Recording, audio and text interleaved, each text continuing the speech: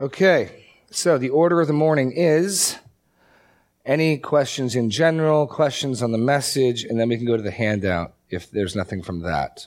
And the next thing to deal with in the handout is the baptism of the Holy Spirit. So, questions in general. If we get to the, okay. Willoughby, can I volunteer you? Thank you. If you would be so kind, anyone who needs this, just give them a copy of this. Okay. Any questions? Elsa?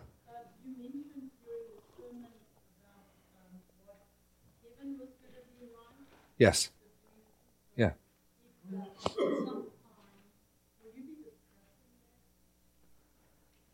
Will I sometime be discussing what heaven will be like?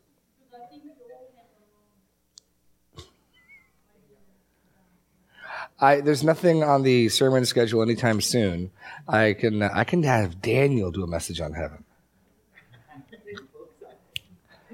Yeah, you don't want to read 3/4 of them.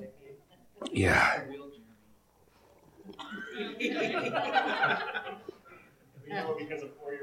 Stop. No. Stop. We're moving on. But by the way, here's a good litmus test for these heavenly tourism books. If Jesus looks like he does in the Gospels and not like he does after the resurrection in Revelation, they're probably wrong. Jesus has received the name that is above every name. He is glorified. And if he still looks like humbled, high five Jesus, something smells like it's off. That's just, anyway, moving on. So we can do something else. We can talk, but no, there's nothing planned to deal with heaven anytime soon. Any other questions? Yes.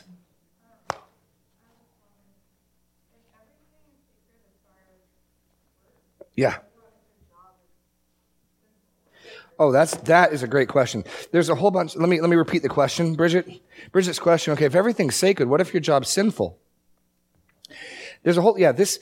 Even prepping what I did, and I was talking to a friend earlier. So many of these points we could just talk about. This could be a 2 or 3 part series. No, but that's one of the problems. I think sometimes if your work isn't meaningful, if your work doesn't have value, if your work isn't helping anybody, or if your work is flat out sinful, you're going to have problems. I think that's one of the challenges with people who have to do sales. It's so easy and you can do sales righteously, but if you're doing sales righteously, you're actually trying to serve the person you're selling to. And if you have a good product, you can do that in faith. It's just so easy to slip down that hill of your motive. Now you're not trying to serve them. You're trying to serve yourself. You're trying to make money. You're not trying to bless them. You're not trying to be honest. Sales is tough. I think people that are in commission sales jobs have a very, very difficult job to do that in faith. It absolutely can be done in faith, but I think it's the little bit of experience I have in sales. It is hard. And there's just some flat out jobs. I had a friend of mine who quit his job working at a gas station because part of his job in the gas station involved selling pornography. Well, think about it. Hey, can you please hand me that Hustler back there? And he goes over and he picks it up and he rings it up. And in his mind, he's participating in the sale of wickedness. The Christian bartenders. I attended bar a couple of times, even as a Christian, working at a hotel for functions.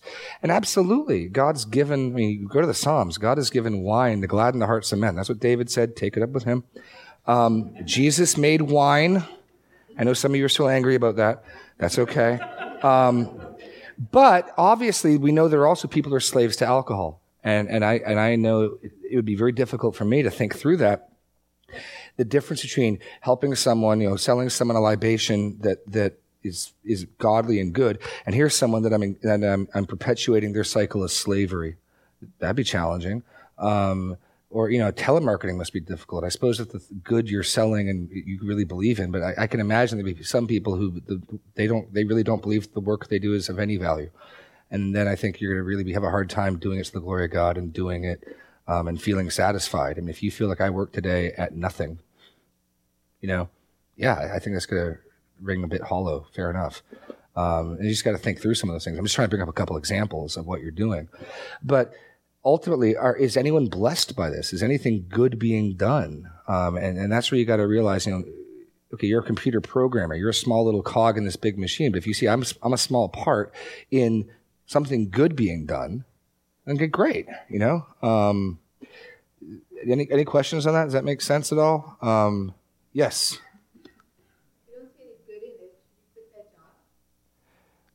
If you don't see any good in it, would I quit that job?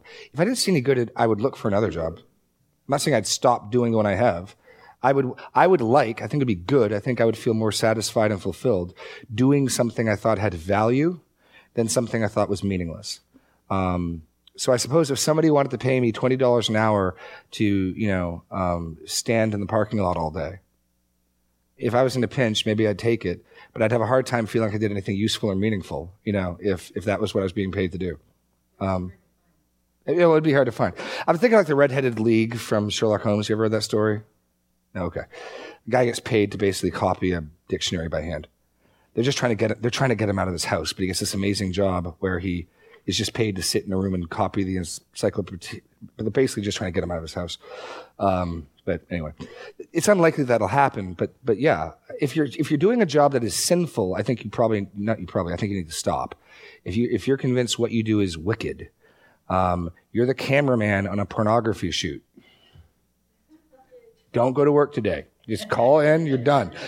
And if you're doing something that's absolutely meaningless, I'd encourage you to find something you find meaning in, or to think through and press through. Because that's the other problem is we just look at what we do. I just put in numbers.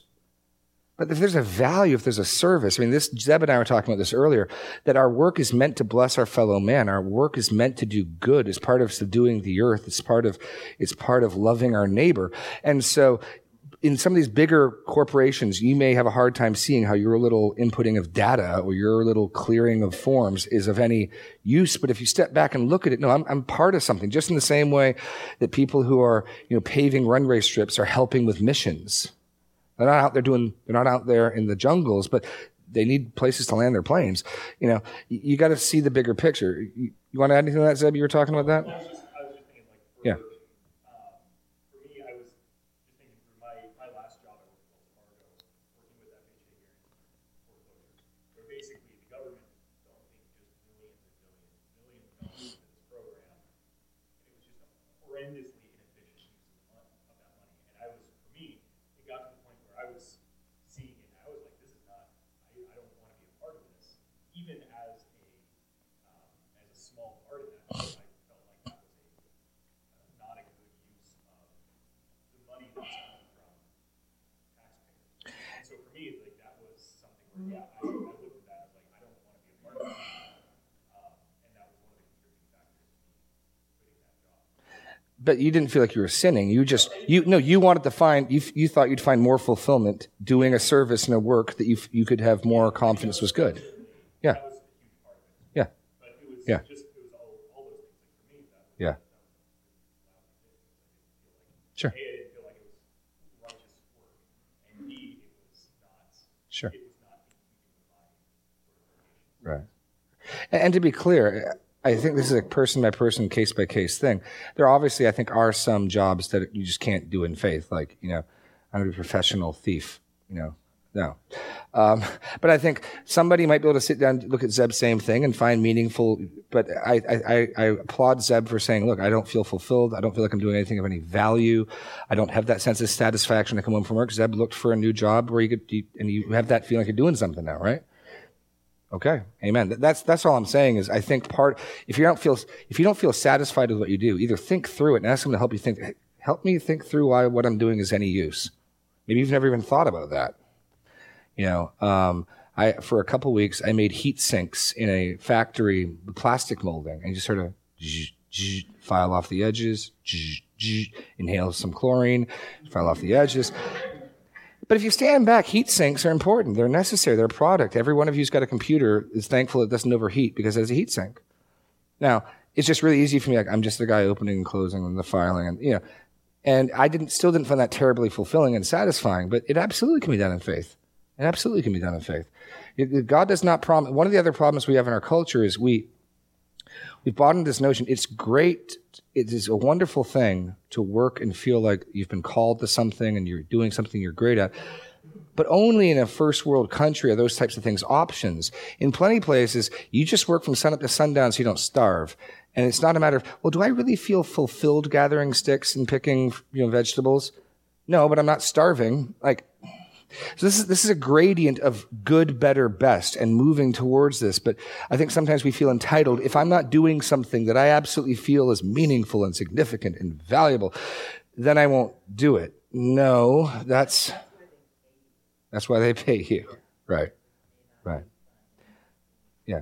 But I would encourage you, if you can, move towards things you find more value and move towards things you find more fulfillment. And that's a good thing to do if you're able.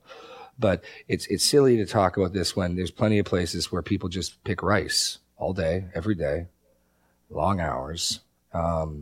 It's not, well, what do you feel like being when you grow up? It's not a question you're considering in some places of the world. I want to be alive. Yeah. But we do have this freedom. We do have this luxury to do this. And when I was talking also about making work too much of a god, there are some places where you're just literally working sun up to sundown just to stay alive. And that's what you need to do to keep your family alive. What I'm talking about here is where people already have enough money, they're living comfortably, and then the option is I could step up, I could take a significant pay raise, we could maybe live in a nicer house, but I'm going to lose 10 to 15 hours of my time with my family and hours for service in the church. And that's where you've got to reconsider. If Christ is the guiding principle of your thing, that's not an obvious yes answer. But I think for most people, if I can move up, of course I'm going to move up. If I can go up the ladder, of course I'm going to go up the ladder. And that's what I was trying to get at the end. There are places in the world that's not an option. This is your job or you die. But I don't have enough time with my family. Yeah, I'm speaking about first world countries, our country, where you have these types of choices, where you have these types of options, and trying to think of principles going through them. Lee, you were going to say something. Yeah.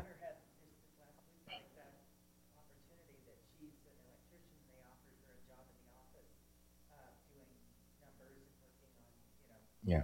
Jobs, preparing jobs, and but it was more hours, and probably, we talked about it, and she decided that her family would have to be above that, but she's making a decent living now.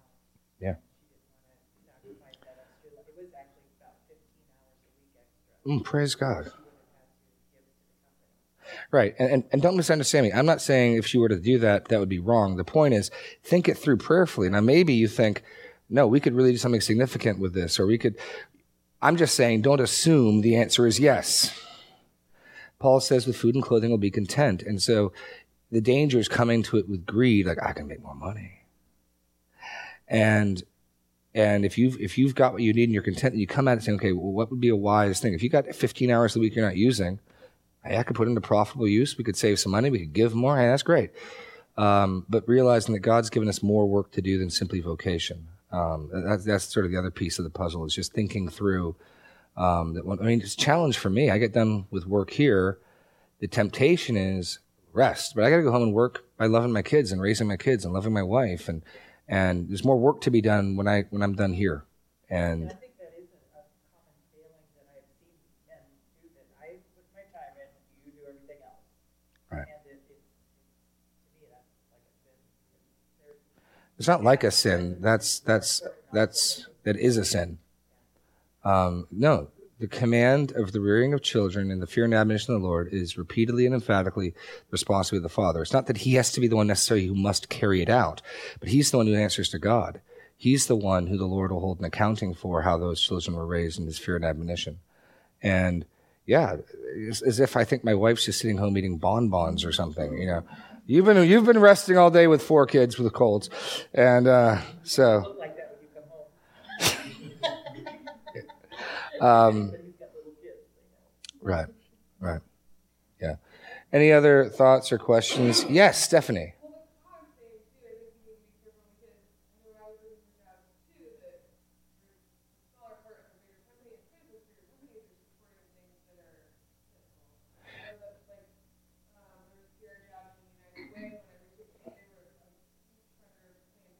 Right.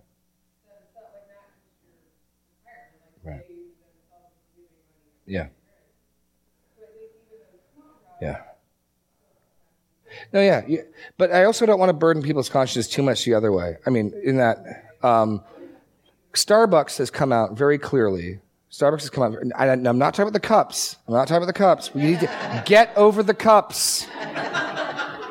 But Starbucks came out very clearly a few months back at a stockholders meeting and said, hey, this is what we're for. These are our values. We're all for this. And if you don't like that, please don't own our company. They came out.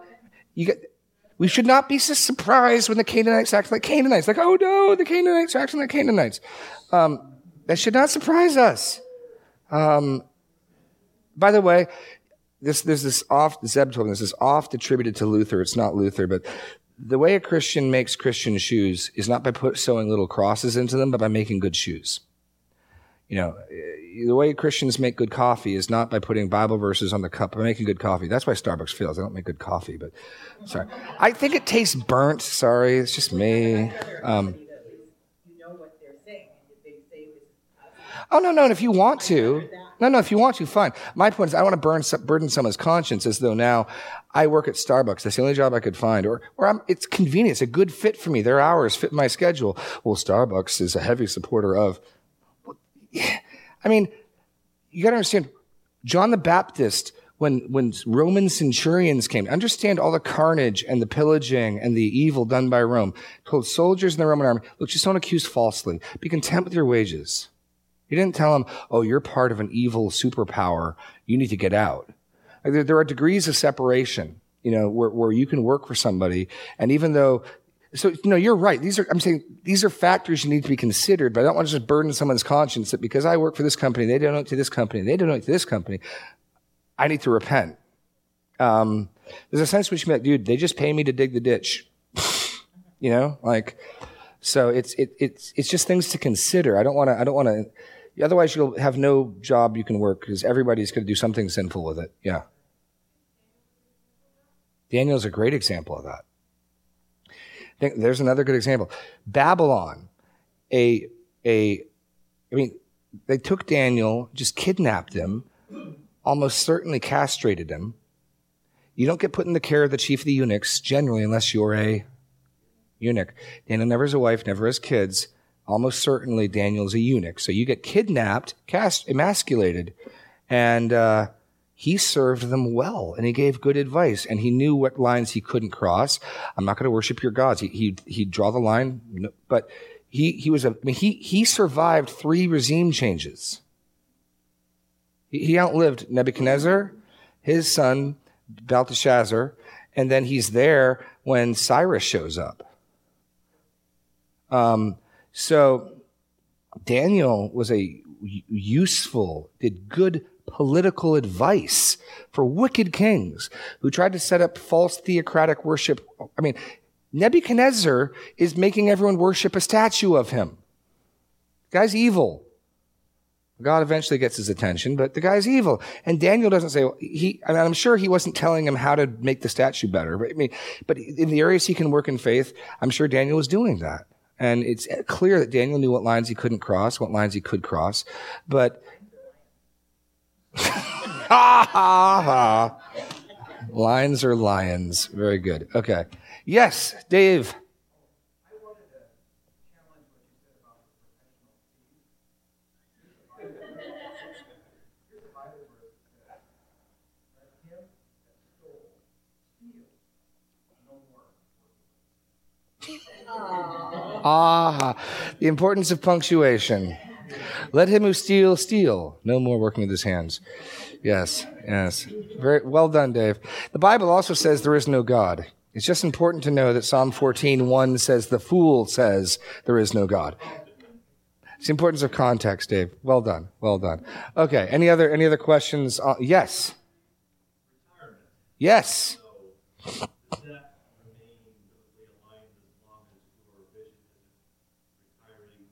Idleness. No, absolutely. I mean, we recognize that our bodies weaken with age, that we will not be able to put the same effort and time in. Next week when we talk about rest, your body may need more rest as it gets older. And so preparing for that is absolutely a fine thing to do. The main thing I'm trying to get at is this notion that work is something I have to put up with, but once I retire, then I can not have to work anymore and just sort of play.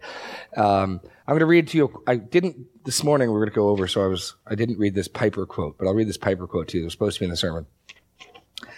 From Don't Waste Your Life, page 45. I will tell you what tragedy is. I will show you how to waste your life. Consider a story from February 1998 edition of Reader's Digest, which tells about a couple who took early retirement from their jobs in the Northeast 5 years ago when he was 59 and she was 51. They now live in Punta Gorda, Florida, where they cruise on their 30-foot trawler, play softball, and collect shells. At first, I thought it might be a joke, a spoof on the American dream, but it wasn't. Tragically, this was the dream. Come to the end of your life, your one and only precious God-given life, and let the last great work of your life before you give an account to the Creator be this: playing and collecting shells. Picture them before Christ on the great day of judgment. Look, Lord, look at my seashell collection. This is a tragedy, and people are spending billions of dollars to persuade you to embrace that tragic dream. Over and against that, I put my protest. Don't buy it. Don't waste your life. Now, there's nothing wrong in taking a vacation and collecting some seashells, having hobbies. The point is, if you've got a vision where I will enter into a stage of my life that is purely rest, purely leisure, purely entertainment, that is not a notion you get in the Bible. That goes back to the notion of the widow. I mean, she had to be 65 years old in 1 Timothy to even be considered for the widow's list. And Paul says, look, don't just put anyone on that widow's list. If she's laboring in supplications and prayers night and day, but she who is self-indulgent is dead while she lives. She just watches her soap operas, eats her bonbons, gets her hair done. If that's your life, is just leisure and self-indulgence, Paul said, quote, such a person is dead while they live. And you don't have to be 65 years old to be dead while you live in that way. You're absolutely right. There's nothing wrong in shifting from the work you do and shifting the type of things you do. I think my mom, think about this, is spending time with your grandkids, helping that's work. That's all. The point is useful, meaningful things. Did I do anything today that is any value? Or did I just please myself? Did I do anything that was a blessing to anyone else? And again, this gets back to the focus of outwards or inwards. Or did I simply organize my day to please and serve me and my comfort and my leisure? That's what we're talking about. We're not talking about, I don't get a paycheck anymore. No, you're not being idle in that case. Does that answer your question, or am I more or less? So yeah, saving up so that you don't have to punch a time card and you can do other things is great, but you can talk to people who struggle with retirement because God didn't. If you try to be idle, you will not be happy.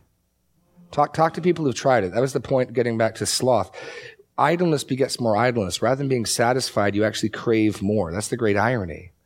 How many people? I've done this. Back in the day, you don't feel like going to work. You call in, you just watch some TV. At the end of the day, you feel worthless. You don't feel rested and refreshed. You just feel lethargic and and that's what the scripture says. The irony is you'd imagine that person would be rested. Now, next week, there's absolutely a God-given place for rest and refreshment and leisure and even entertainment. But when we steal it out of season and out of turn, it like the manna that was hoarded will rot. Any other? Yes.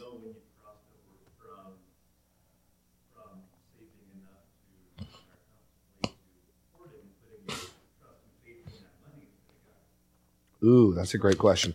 Go to 1 Timothy 6. Here's the other text I didn't read. Now again, remember, 1 Timothy does not say having riches is wrong. It's wanting them, pursuing them, striving after them that is wrong.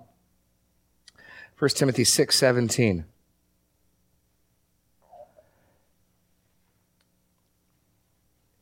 As for the rich in this present age, charge them not to be haughty. So the first is not to be arrogant.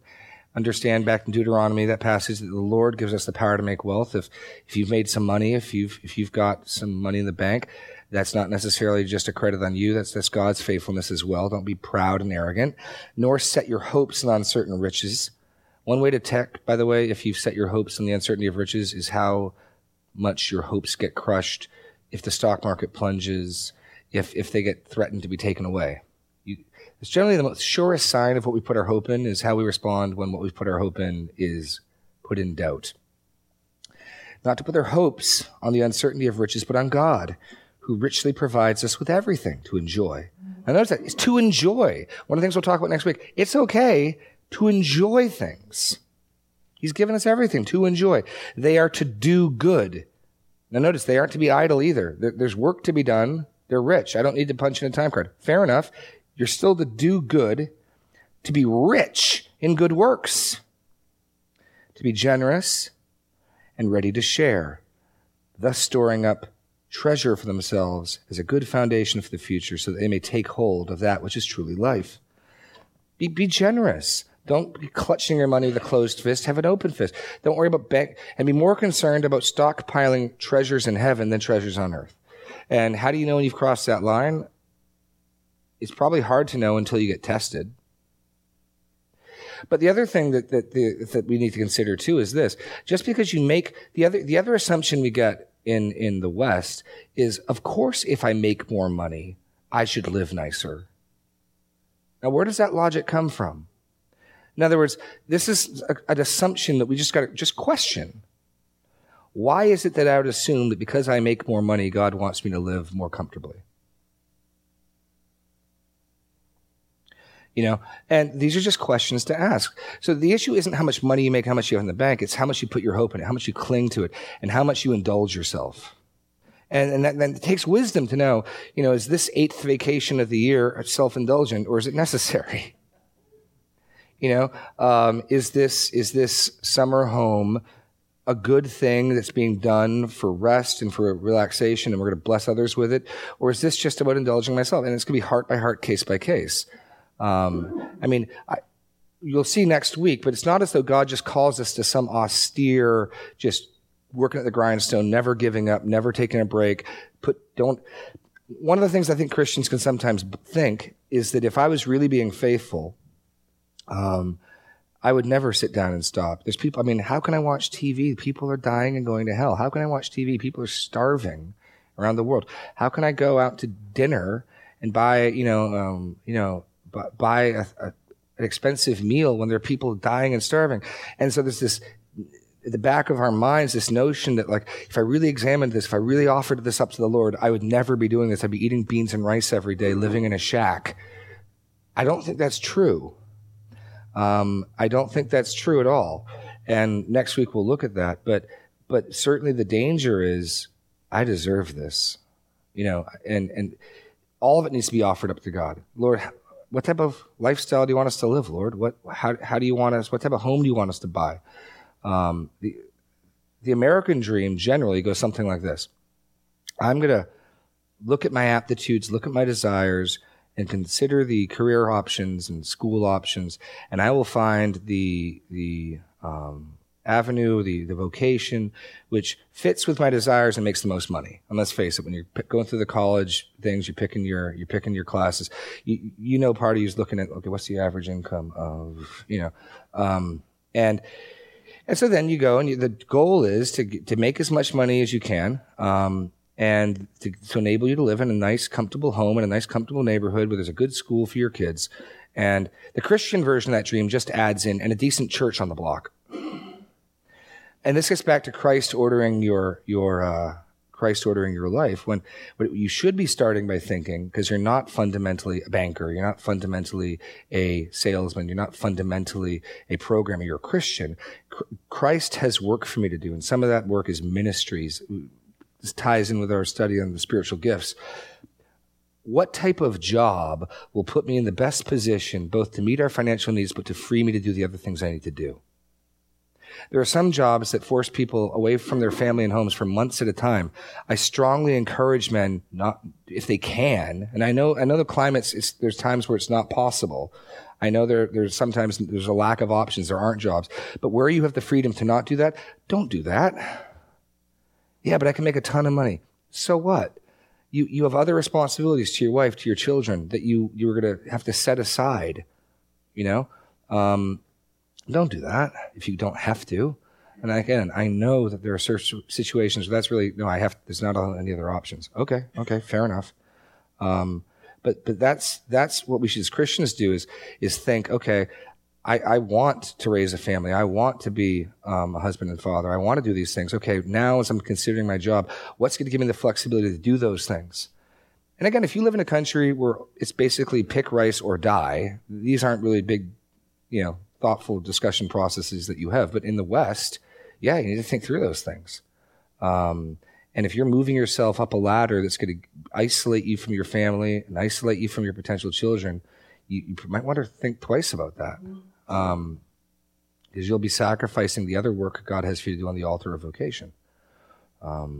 So that's anyway. Any other thoughts, questions, observations, complaints, haiku? Yes. Oh, what?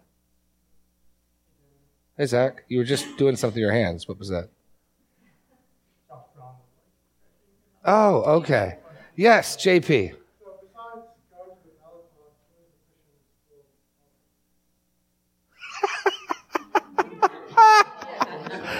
Aside from going to the ballot box, what is a Christian's responsibility with politics with 10 minutes left in the class? Punt. I'm punting that one, JP. We'll chat. We can spend like a Sunday with that if you want. That might even actually be a good topical message in Christian and politics. But we try to be, the short answer is we try to be as good citizens as we can. We give to Caesar the honor that we're to give Caesar. We are to not grumble. We are to not only obey where we can obey in conscience, but we're to do it with the right spirit and not grumbling. I think as Christians, we know that we ought not to like steal from Caesar, but if I'm going to pay Caesar, at least I'm going to grumble about it. That doesn't honor God. And politics is a really, really slippery slope because again, the whole art of politics is consolidating power, consolidating votes, getting your group together. And it can be done. The danger is the gospel gets sidelined to do it. Because I'm going to get my group together, my anti-abortion group, to get my bill passed, and I'm going to join hands with Mormons and Catholics and secularists. And the problem is, if I tell those same people who are in my group, oh, by the way, unless you repent of your sins and put your faith in Jesus, you're going to hell, my group's going to blow up. So this could be a very, very, very strong temptation for me to not really mention that and to get the bill passed. And those are the slippery issues that become difficult because politics generally doesn't work unless you're sidelining issues to get what we all agree on. So I think it's a really difficult path. I think God has and can call people to political fields. To me, it looks like a minefield of dangers. And I'm not for a second saying it can't be treaded or walked or done. That looks really challenging to me to be a Christian politician just because of all those types of little compromises you may not even catch yourself making. And we should pray, especially for those who name the name of Christ in government. We should pray for them that God would give them that wisdom. But it's a real, real sticky wicket. Yes. Someone else saw a hand. Yes. I got a sticky one. Do you think the early church had Roman flags in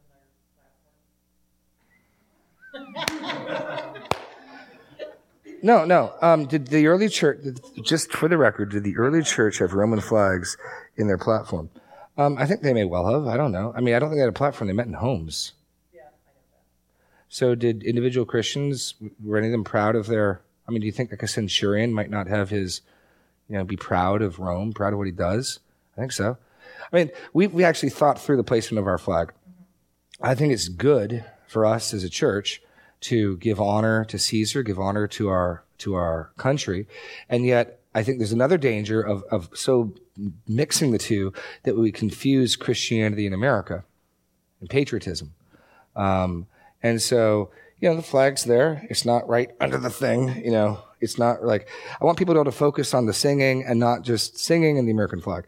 It's there. And I think it's good that we, somewhere in our building, have something to, hey, we want to honor Caesar. Hey, we want to give honor to Caesar. But I also don't want to communicate gathering together as a church to worship God is somehow involving America.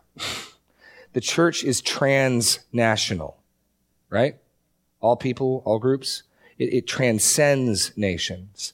It transcends individual borders. And so we gather together as God's people. This is an embassy of a different nation entirely.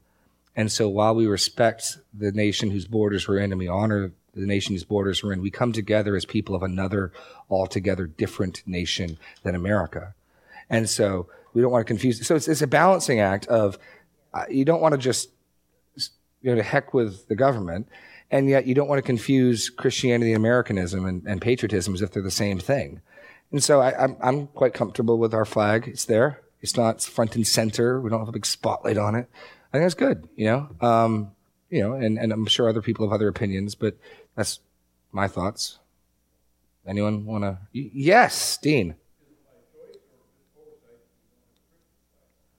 I'm not aware of a Christian flag. What? I had questions for Brent there too. Oh, no. I'm just saying I don't understand what on earth it is. I mean, I'm sure somebody made it, and I'm sure I looked it up on Wikipedia. It only dates back about 60 or 70 years, as far as I can tell, and I have no idea what it is. What hold is it supposed to have over my conscience? I went to Camp Good News. I just pledge allegiance to it. I never could pledge allegiance to it because if I'm going to pledge something, I'm going to mean it. I pledge allegiance to I will hold my allegiance to this flag. Brent knew that I couldn't in conscience do that, and so he never asked me to. Someone's got to sit me down and explain what I am pledging here, because the God doesn't want me to make oaths lightly, and I have no idea what this flag is that I'm pledging my allegiance to. Because I'm not just pledging my allegiance to the Savior, I'm pledging my allegiance to this flag. That's the pledge, right? I pledge allegiance to the Christian flag and to the Savior, for whose kingdom it stands. If you want me to pledge my allegiance to Christ, amen and amen. I have no idea what this flag is, who made it, where it came from, what it is. So I'm sorry. And this is not something, Dean, we've had. When you say, was it by accident or was it by design? It is more by accident than anything. When we remodeled the front of the church, all the flags came down. And then during the time that all the flags were down, a couple of people asked us, hey, where's the flag? And that's when we realized we probably need to think through what we're going to do.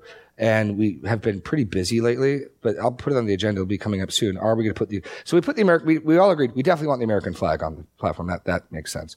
We haven't really thought about the Christian flag, and we will. So it's only by accident that it's not there now. I'm giving you my opinion. Let me be really clear. What I just said about me not understanding, there might be a great answer. Jeb Brewer might be like, oh, here's what the Christian flag is and what it means. I am not the elder board. I am an elder on the elder board.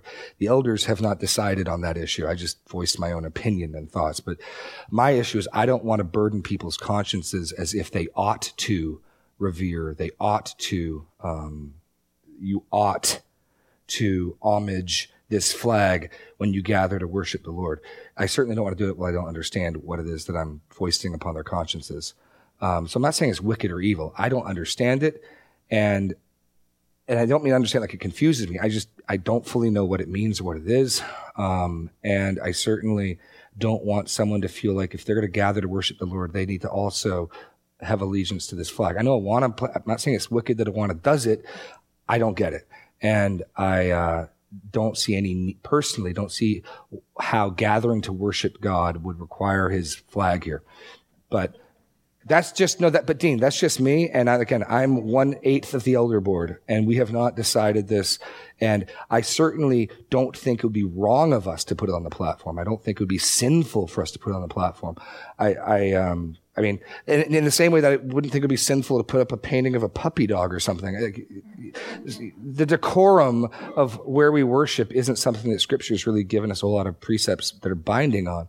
So don't hear me say I think it's wicked or wrong. Anyway, that's probably sounds like I'm talking on both sides of my mouth. But Dean, is that any further questions? Is that okay? We're going to talk about it, but yeah, I'd want as few things to distract people from coming before God as possible. I really love the rock. I think it just sort of blends everything. I think it's cool. But what? Right. Yeah. So,